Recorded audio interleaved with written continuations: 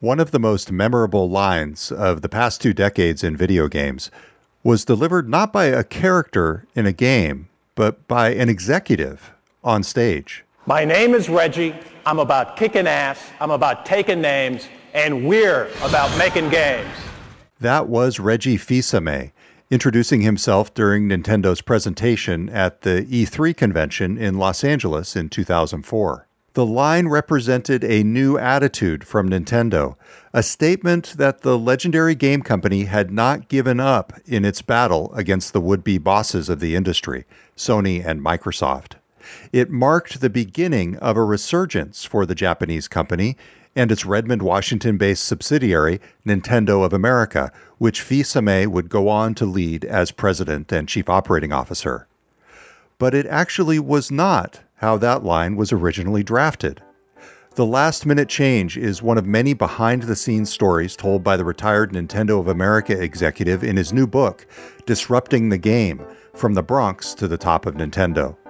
The book combines Fils-Aimé's life story with leadership insights and some eye-opening anecdotes for fans of Nintendo and video games, including inside details about his working relationships with legendary game designer Shigeru Miyamoto and late Nintendo president and CEO Satoru Iwata. I'm GeekWire co-founder Todd Bishop. Reggie Fils-Aimé joins us on this episode of the GeekWire podcast to talk about his career, his book, and what's next in video games. He also shares the story of that pivotal introductory line, how it was originally supposed to be delivered, and the larger significance of the change that was made on the eve of the event. That's coming up in the second segment. But first, we start with the story behind the book. Reggie, thank you very much for talking with me.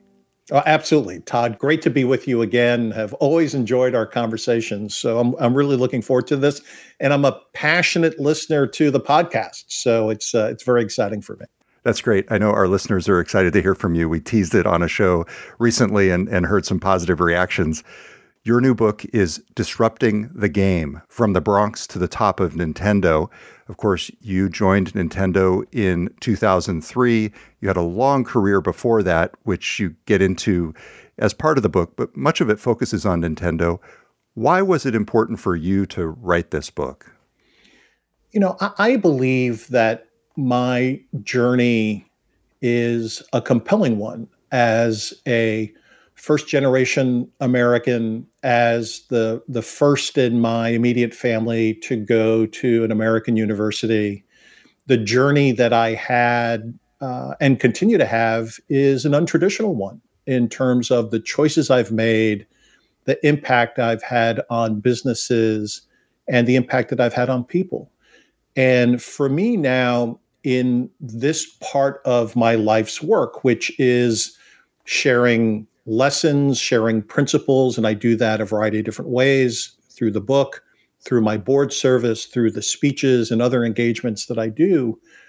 I saw it as just an opportunity to share, an opportunity to hopefully inspire that next generation of leaders, whether they're in business, philanthropic efforts, whatever that individual's journey is, to give the benefit of my life's journey as they undertake theirs. One of the things that I like about the book is that it is not just about business, it's also your personal story, but each of the personal stories that you tell has a larger point. What were you trying to get across in terms of the business lessons through the stories that you told? You know, so first, I need to be clear. When I started thinking about doing a book, the first idea was something very different. I didn't want to create something that would be too personal at the start. So my first idea for a book was focusing on all of the real world lessons that you could learn from playing video games. And it was a very provocative idea. And as I shared that with literary agents and other people, they told me, Reggie, that's a great speech. And I have turned it into a speech.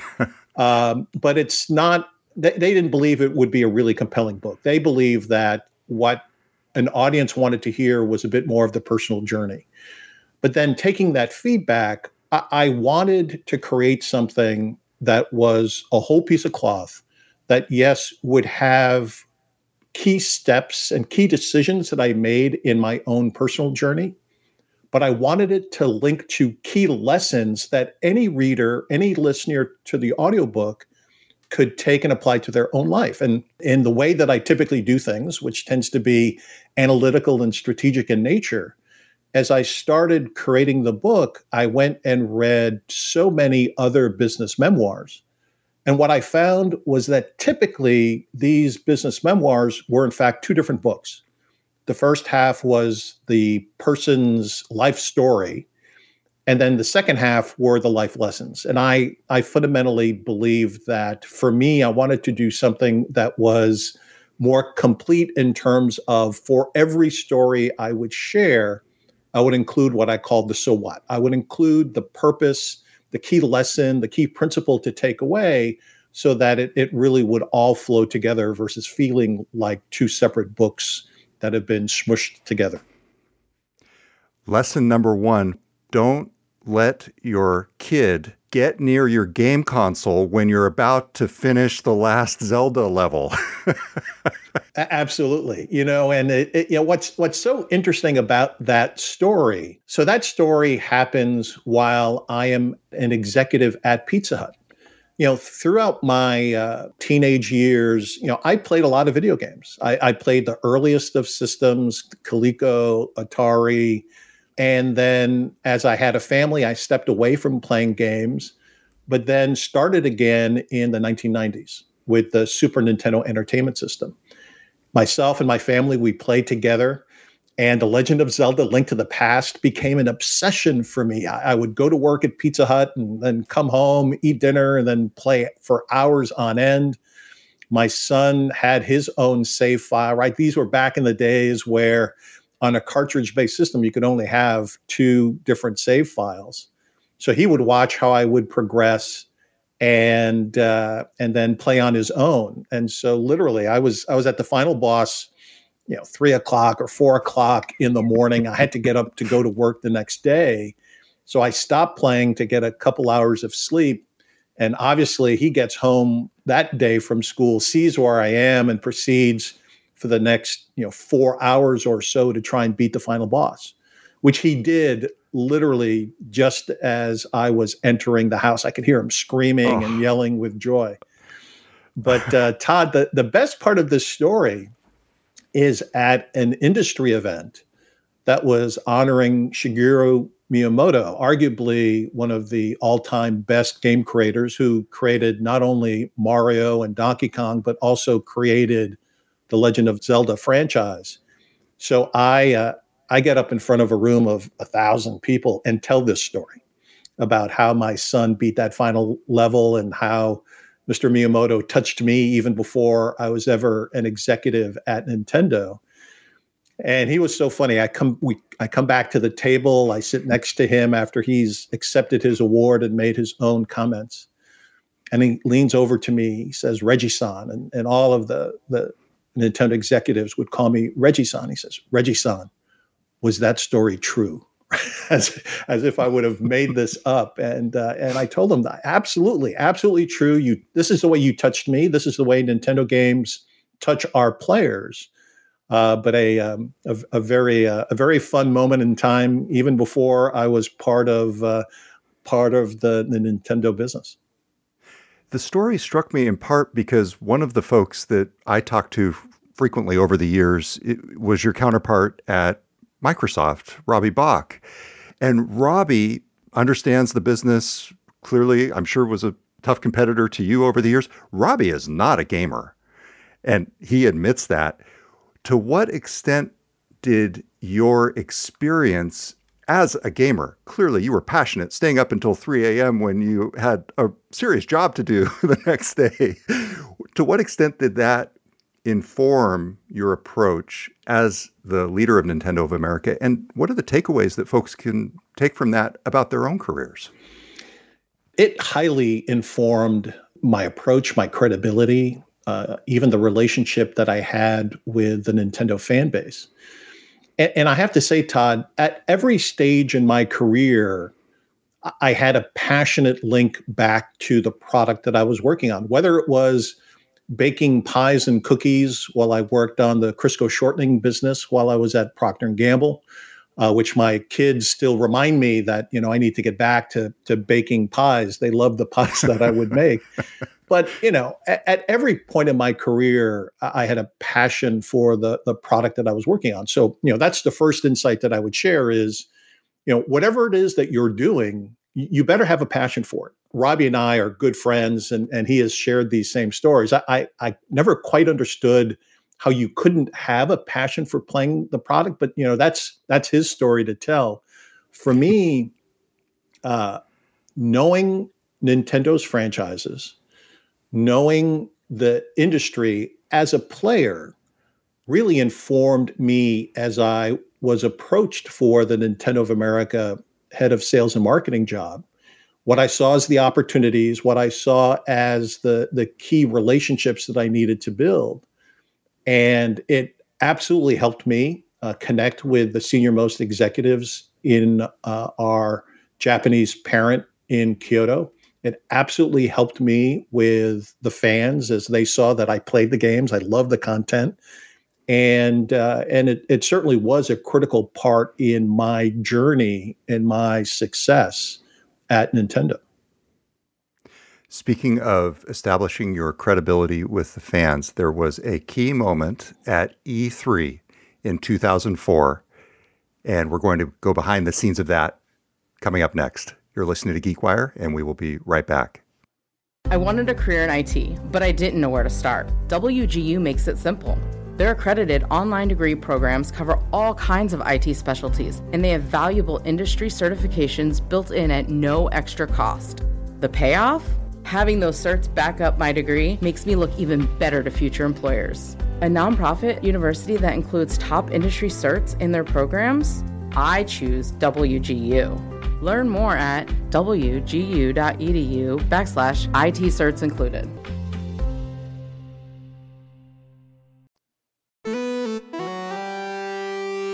Welcome back. It's Todd Bishop. We are speaking with Reggie Fils-Aimé, the former president and COO of Nintendo of America. His new book is Disrupting the Game, From the Bronx to the Top of Nintendo. Reggie, I was there in Southern California covering Nintendo and E3 for the Seattle Post-Intelligencer newspaper back in 2004. And I remember you coming on stage, and I didn't know who you were. Many people in the audience didn't know who you were. Can you please remind us of the line that you delivered to let people know who you were? The line was, "My name is Reggie. I'm about kicking ass. I'm about taking names, and we're about playing games."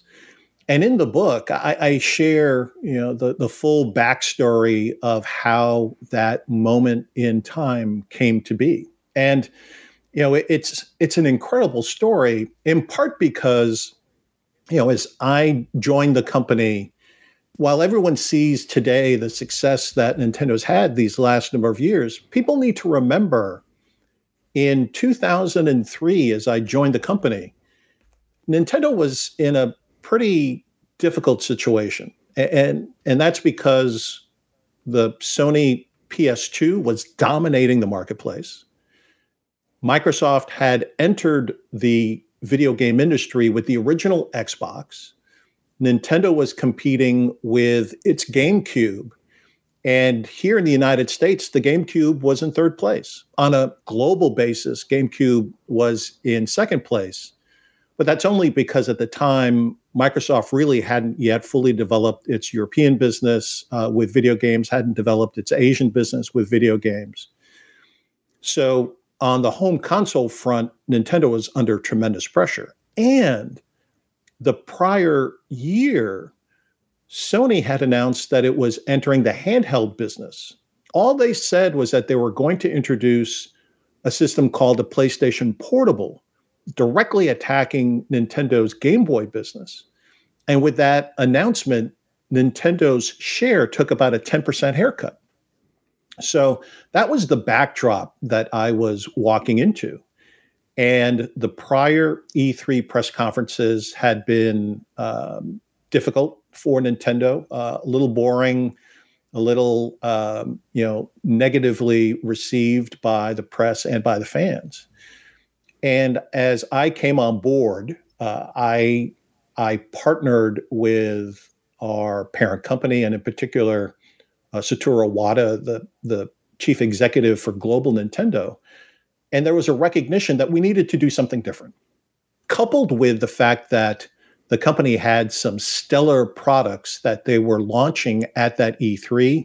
We were showing off the Nintendo DS for the very first time, which would go on to sell 150 million units, the second best-selling hardware system of all time in the video game industry. We were showing a trailer for what would become The Legend of Zelda Twilight Princess. So we had some fantastic content, and we wanted to be much more aggressive in tone.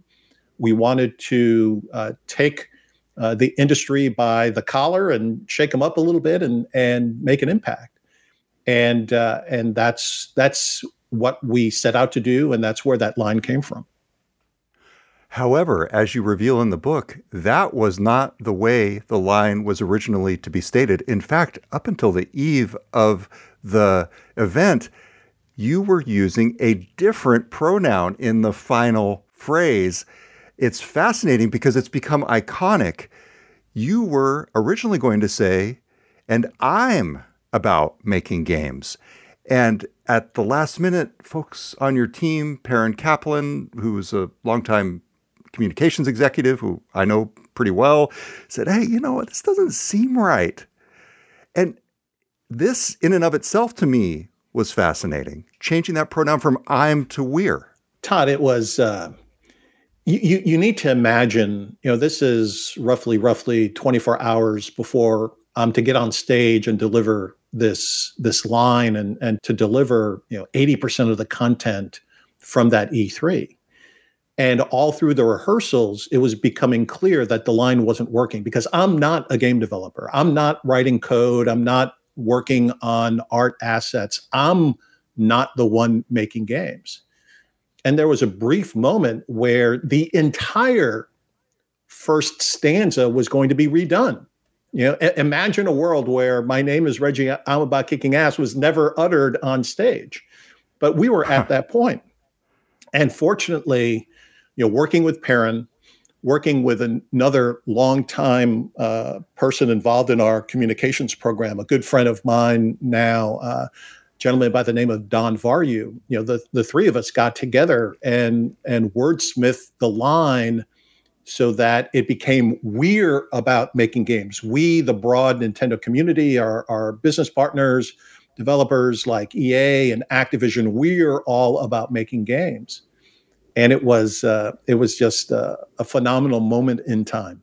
To your point, Nintendo of America is largely a translation and marketing and business organization. It's not doing the original ideation creation of the games. And yet one of my takeaways from this book was just how important that marketing and business function actually is. It should not be discounted because there are multiple stories that you tell where the decisions made in Redmond at Nintendo of America were pivotal in the success or failure of a particular system. And one of them was, frankly, a decision that you pushed for that was not made, and that was the pricing of the Nintendo 3DS. Can you tell us that story from your perspective? Sure. And again, you're absolutely right. When you think about an entire product's proposition, I mean, yes, you've got the hardware, you've got the software that is associated with it, but pricing and positioning and all of those other key parts of the proposition are vitally important. The story I tell about the Nintendo 3DS, and so again, to put things in perspective, as I stated, the Nintendo DS, massive sales, massive success in the marketplace. Nintendo is considering how to launch its next handheld system. And the focus that we found was on delivering a true 3D visual experience without the need for glasses. That was the key innovation. And what was really interesting about this is earlier in its ongoing hardware development efforts, Nintendo had played with the idea of stereoscopic 3D a number of times, including the launch of the Virtual Boy, which did not succeed in the marketplace. But interestingly, at the same time that they were playing with Virtual Boy, they were also working on the Nintendo 64, which was the first time that 3D visuals were rendered for a video game. Up until that time, everything was essentially flat. So we're preparing to launch the Nintendo 3DS. The reception to the product up until that point, as we've been sharing it at events like E3 and other consumer-oriented events, very, very positive. But the final decisions that we needed to make around pricing and around the launch lineup were to be done literally just a couple months before the launch of the system. And what we're finding out is that the software pipeline that we had anticipated was not going to be as robust as we initially thought. Games were going to be spread out over a much longer period of time. And a couple key games were going to be as much as 9 months after launch. So that's the first data point, right? We're not going to have a strong lineup of games. And then the next data point is really thinking through what's going to be the best optimal price for the hardware. And in the book, I share that, in the Americas, pricing is done very differently than, let's say, Europe or in Japan. And the key insight here is that typically prices end in either $49 or $99 once you get above $100. Retailers don't like those in-between price points of let's say $69 or $79. The other key insight is in the video game business, hardware is sold at a fairly low retail margin. And so, Mr. Satoru Iwata and I are having a hot debate as to what's the best price for the Nintendo 3DS. And I'm advocating aggressively that we needed to launch the system at $199. Under $200, a key consumer and retailer price point. But the cost for the hardware is high in terms of our own manufacturing costs. And he's asking me, can we launch at $229 or $239? And I gave him the candid answer, which was no. That if we did that, likely retailers would increase their own margin and the price would go up to $249 anyhow. That the really only two options were $199 or $249. And regrettably, the system was launched at $249. And what happened was, the first 2-3 months sales for the system were quite strong. And this is a truism for not only Nintendo, but the industry overall. You tend to have a passionate fan base that will buy your new systems almost at any price. And that happened with the Nintendo 3DS.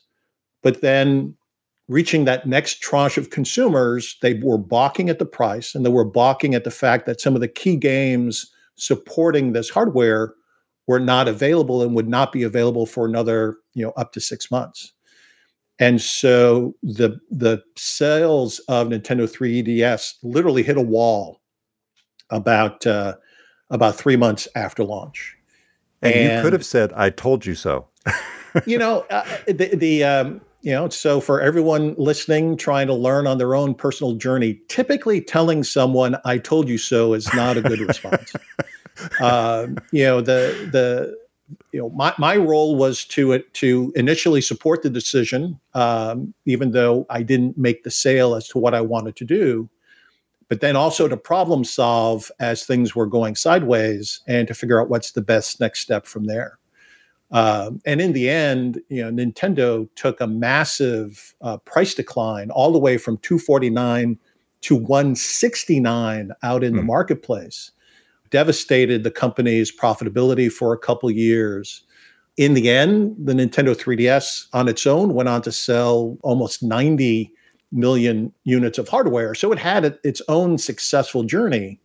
But the key lessons I share in the book are about salesmanship. It's about problem solving. It's about turning a difficult situation around in order to have long-term success in a particular business. This was just part of your journey, and it really gets to the importance of building relationships with those around you. And you were remarkable in your ability to build those relationships, in particular with Mr. Iwata. And there was another anecdote in the book that really struck me, and that was about the Wii and the launch of the Wii. And we're going to talk about that coming up next. You're listening to GeekWire.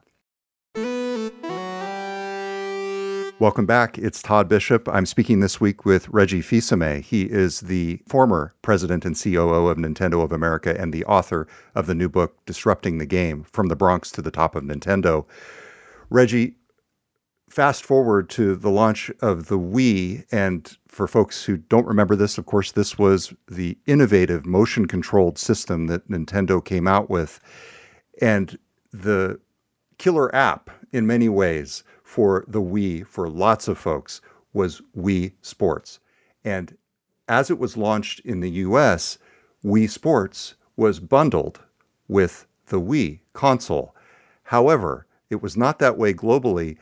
And if Mr. Miyamoto had had his way, it would not have been that way in the US. And it really, as you write in the book, was a key to the success of the Wii, because you remember everybody was playing it. It was an experience unto itself between the hardware and the software.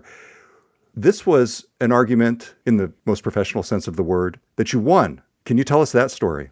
Sure. And again, as you correctly summarize, Wii Sports was just a critical piece of the launch software for the Wii. The other key piece of software was the fully imagined at that point Legend of Zelda Twilight Princess. And so the vision for the Wii was to expand the gaming universe, to get more and more consumers playing video games. That's why Nintendo created that innovative motion control, one-handed controller. So with clarity of the vision of what it was that we were trying to achieve, now it was a thought process of what's the best way to make that happen. And I advocated that we needed to include Wii Sports as part of the overall proposition. It would be the common touch point that every consumer would have when they would first connect the system and start to make their Miis and to start to play. It would be a game that anyone could pick up and play and participate in, which was just so important. And, in sharing this idea with Mr. Miyamoto, he was very angry at me. And he told me, Reggie, Nintendo does not give away software for free. That is not what we do. And, what was interesting, Todd, is, again, because of my own personal journey and personal experience with Nintendo products, I actually knew that, in fact, when the strategy called for it, the company did give away software for free. My version of the Super Nintendo Entertainment System came with Super Mario World, and that was bundled in. And I very clearly reminded Mr. Miyamoto of this fact that, when the need arises, we do include software. And what's really interesting, and what I share in the book, is that while the company was warming up to this idea that, yes, we should include some way for the consumer to have a great initial experience, Mr. Miyamoto and the development team went so far as to create a different piece of software that could achieve the objective. And they were trying to convince me that this alternate piece of software would be a great idea. And it's something that in the end we called Wii Play. And it was a demo, basically, not a full-fledged game. It was a collection of mini games. There was no connective tissue between the different games. Each of the games was quite fun, but there wasn't connective tissue the way there was with the Wii Sports collection of software. So again, imagine, this difficult conversation, small group of people that we're having, including Mr. Iwata, Mr. Miyamoto. They're trying to convince me that WePlay is what we should bundle in. And I surprised them by coming up with an alternative idea that we should take WePlay and actually bundle it with a Wii remote. That by doing so, we would actually get more remotes into people's homes. And now 2 people could be playing Wii Sports together. Mr. Miyamoto was not happy at all about that situation. But to the way you framed the question, I had built so much trust at that point with Mr. Iwata. I had built trust throughout the organization that the team really started to think about what I was proposing and to see the wisdom of the idea. And so, in all of the Americas, so North America, South America, as well as in Europe, Wii Sports was included in the Wii proposition. And those markets far outperformed Japan, where they decided to sell Wii Sports separately. And oh, by the way, WePlay did end up getting bundled with a remote, and I think became the 5th best-selling Wii game of all time. We sold tens of millions of copies. So those were 2 decisions that I won, and I was able to push over the end line. But it really does highlight how, in order for any business really to have long-term success, there are always these pivotal decisions, these pivotal moments, and it comes down to your salesmanship. It comes down to your ability to frame a strategic argument and your ability to have built, let me call it, equity with the people who are going to participate in the decision to make the sale. It also spoke, in your case, to the ability to navigate this complex global relationship, really, and the cultural differences between the United States and Japan. This came through especially in your relationship with Mr. Iwata, which, as you write, went from more of a direct reporting relationship into something a little bit more like mentorship and friendship. And of course, he passed away a few years ago.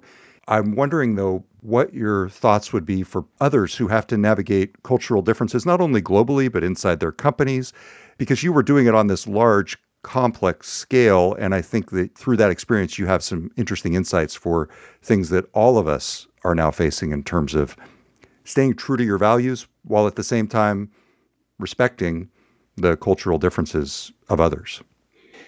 For me, and what I highlight in the book, this is something you need to invest time and effort into pushing forward. And make no mistake, in this world of disconnected offices and business through screens, it's incredibly difficult. But I made it a priority to invest time, effort, communication with these key individuals that I needed to have successful long-term relationships with.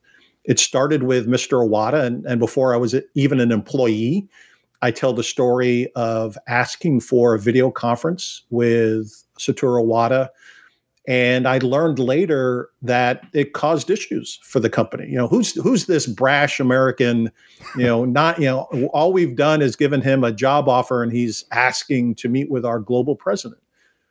But even then, I recognized for me to be successful, I needed to have a relationship with this person. I needed to build trust, and it started really at that point. So it's asking for what you need. It's a focus on building trust, investing time. I tell stories about investing personal time with Shigeru Miyamoto, spending time with him over coffee, spending time with him over lunch. Not necessarily focusing on talking about business, but making sure that each of us had a mutual understanding of our approaches, how we view different initiatives.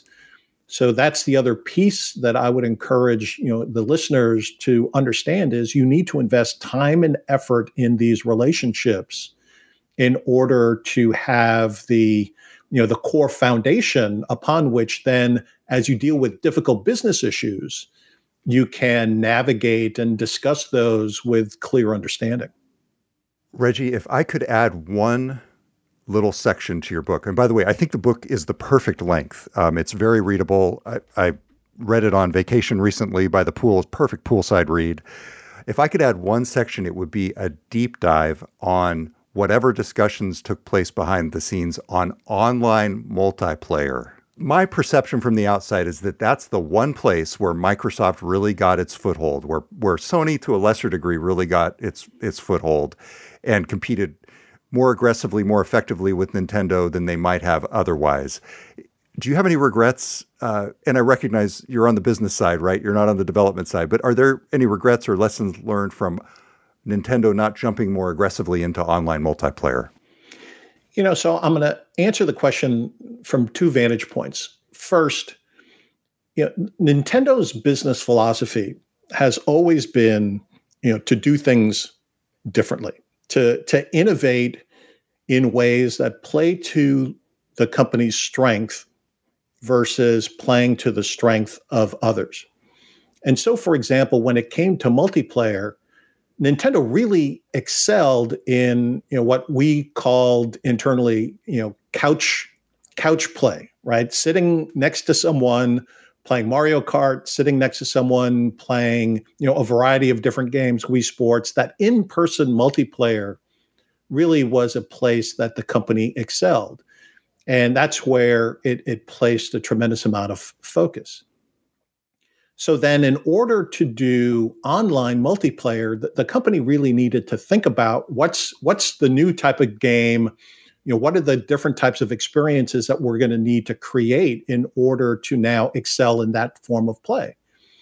And candidly, it took the company a while to think that through, to come up with something that they believe would be fundamentally different and add value in a new way.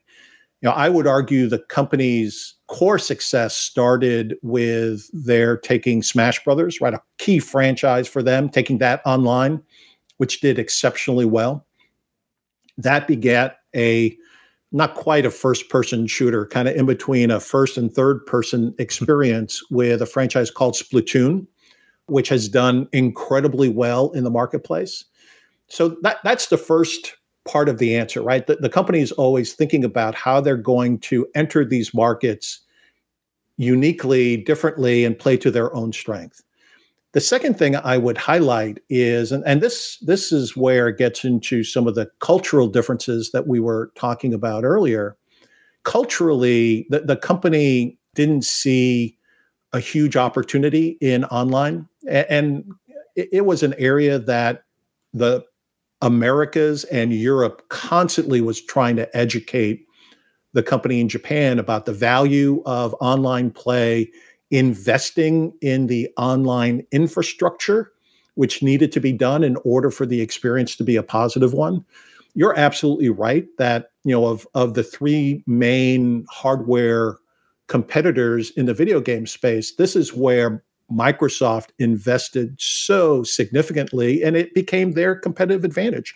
Still is today, I would argue, in terms of their connected gameplay. But it was a constant area of push by the Western parts of the company to encourage the development and the investment in the infrastructure, and I'm sure that conversation continues today.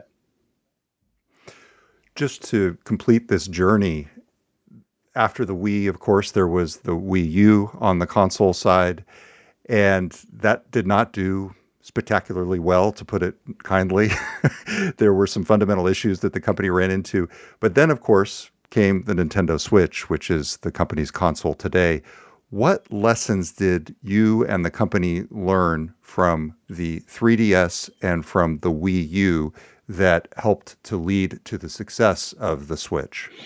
So the things I would highlight. So first, when you see a business issue and you see the consumer reaction not being as strong as you need it to be or you want it to be, the company learned a tough lesson in having to pivot quickly in order to turn the business around. For the Nintendo 3DS, the quick move was price reduction in order to get the system priced right and to grow from there. For the Wii U, the issues were much more fundamental. The software pace for Wii U was also quite challenging. Great games didn't come until later on in the system's life. But the other piece was that the core innovation of that system, what the company called a gamepad, which was a tablet-like device that was connected to the core console that allowed you to play games using both the screen you held in your hand and the big screen TV. The communication and the understanding of that as a core benefit really never took hold. So the issues with Wii U were much more fundamental, which meant that in its case, the company needed to quickly invest in its next system and to do so in a way that the company would bet would be successful. What we had learned with the Wii U was that what the consumers really loved was the ability to play games on their big screen TV. And when required to, they could then play that same game on the smaller handheld tablet. So this capability of having this game with you was really positively received. For the Wii U, the problem was you had to be within 30 feet of the core console, otherwise you would lose the connection. But this big screen plus small screen type of experience we saw as a real consumer insight. And it was that core insight that led to the development of Nintendo Switch, right? Where you can play on your big TV and then take the system out of its dock and play with it on the go wherever you want to be. So that hard pivot to create the next system, to do it on a very accelerated pace, really was the core learning. A couple others that I would highlight. At this point, Nintendo was realizing that while its own software was breathtaking in terms of its consumer appeal and its level of polish, that the company needed to do a better job enabling both larger developers like EA and Activision, as well as smaller independent developers to create content for the system. So there was a lot of behind the scenes work on development kits and development platforms that would then enable much better ongoing support. That's another reason why the Nintendo Switch today is doing so well. I found it symbolic, at least, that as I was sitting there on vacation reading your book, my daughter, who previously would have been playing the Xbox 360 with Kinect at home back when she was younger, was sitting next to me on the couch in the hotel room playing Nintendo Switch Animal Crossing, which she would normally play on the big screen at home. It was, to me, kind of a nice full circle moment and a demonstration of the value of the flexibility of this system that you're discussing. Reggie, bring us up to current times. I know that you've been teaching at Cornell University. I'm also curious, though, what are you playing these days, and what are your thoughts on where games are headed, knowing that you're no longer at Nintendo anymore, and so any comments you make are not indicative of a product timeline anyway. I'm curious about all those things. Can you sort of catch us up? Sure. For me, my journey now is helping that next generation of leaders. And so I'm working heavily with my alma mater, Cornell University. I was their inaugural leader in residence, so made a number of trips teaching big classroom sessions as well as smaller classroom sessions, interacting with students, with faculty, with administrative staff. I sit on 2 different university councils and continued to invest a lot of time and effort on Cornell. I'm active in board service. I sit on 3 different public boards, including the board of a special purpose acquisition corporation. And that keeps me very connected with the digital entertainment space and where all of the innovation is happening. Specifically in terms of gaming, I continue to play games. I play games on all of the various systems. But interestingly, a lot of my focus is on smaller developers, more independent game content. I was a judge for the initial Tribeca effort in including games as part of their overall festival. And so I'm seeing a lot of early builds and independent games. And I think that truly is that's a big part of the future I see in the video game space. On one hand, there are a tremendous amount of mergers and acquisitions happening in the video game space. Sony has announced some. Obviously, Microsoft is in the middle of looking to do a significant acquisition of Activision Blizzard. I think as a result of all of those mergers, that skilled developers are going to spin out from those situations. They may not be happy being part of a larger entity, and it's going to create a situation where a lot of independent, smaller studios are going to be created. And these are the ones I believe that are going to create the really compelling content. They'll be starting fresh with those ideas that are stuck in their heads. They won't be committed to either, to any particular platform. That's where I'm looking deeply and spending a lot of time in terms of that type of independent development. Are you doing any angel investing along those lines? I am not doing angel investing. I'm doing some consulting for companies that I believe in, but not as an investor, more as an advisor. But again, what we also are doing is having conversations with a lot of these private companies and looking to see which ones have the ability to be a public company and potentially having conversations with them as to what it would take for that to happen. What role will VR, AR, the metaverse play in the future of gaming? So I am very bullish on AR. I think that AR type of experiences are already very successful in the current video game space. I think it fits with how consumers play. There's a level of sociability that happens with AR versus VR, in my view. So I'm very bullish on VR tech and VR capabilities. I'm not as bullish on VR. And I can tell you, I've played just about every VR experience. I've seen all of the different headsets, and I'm just not convinced that for gaming, that it really is going to be the big opportunity. I see VR being applied in a variety of other spaces. A lot of business capabilities I think are quite interesting.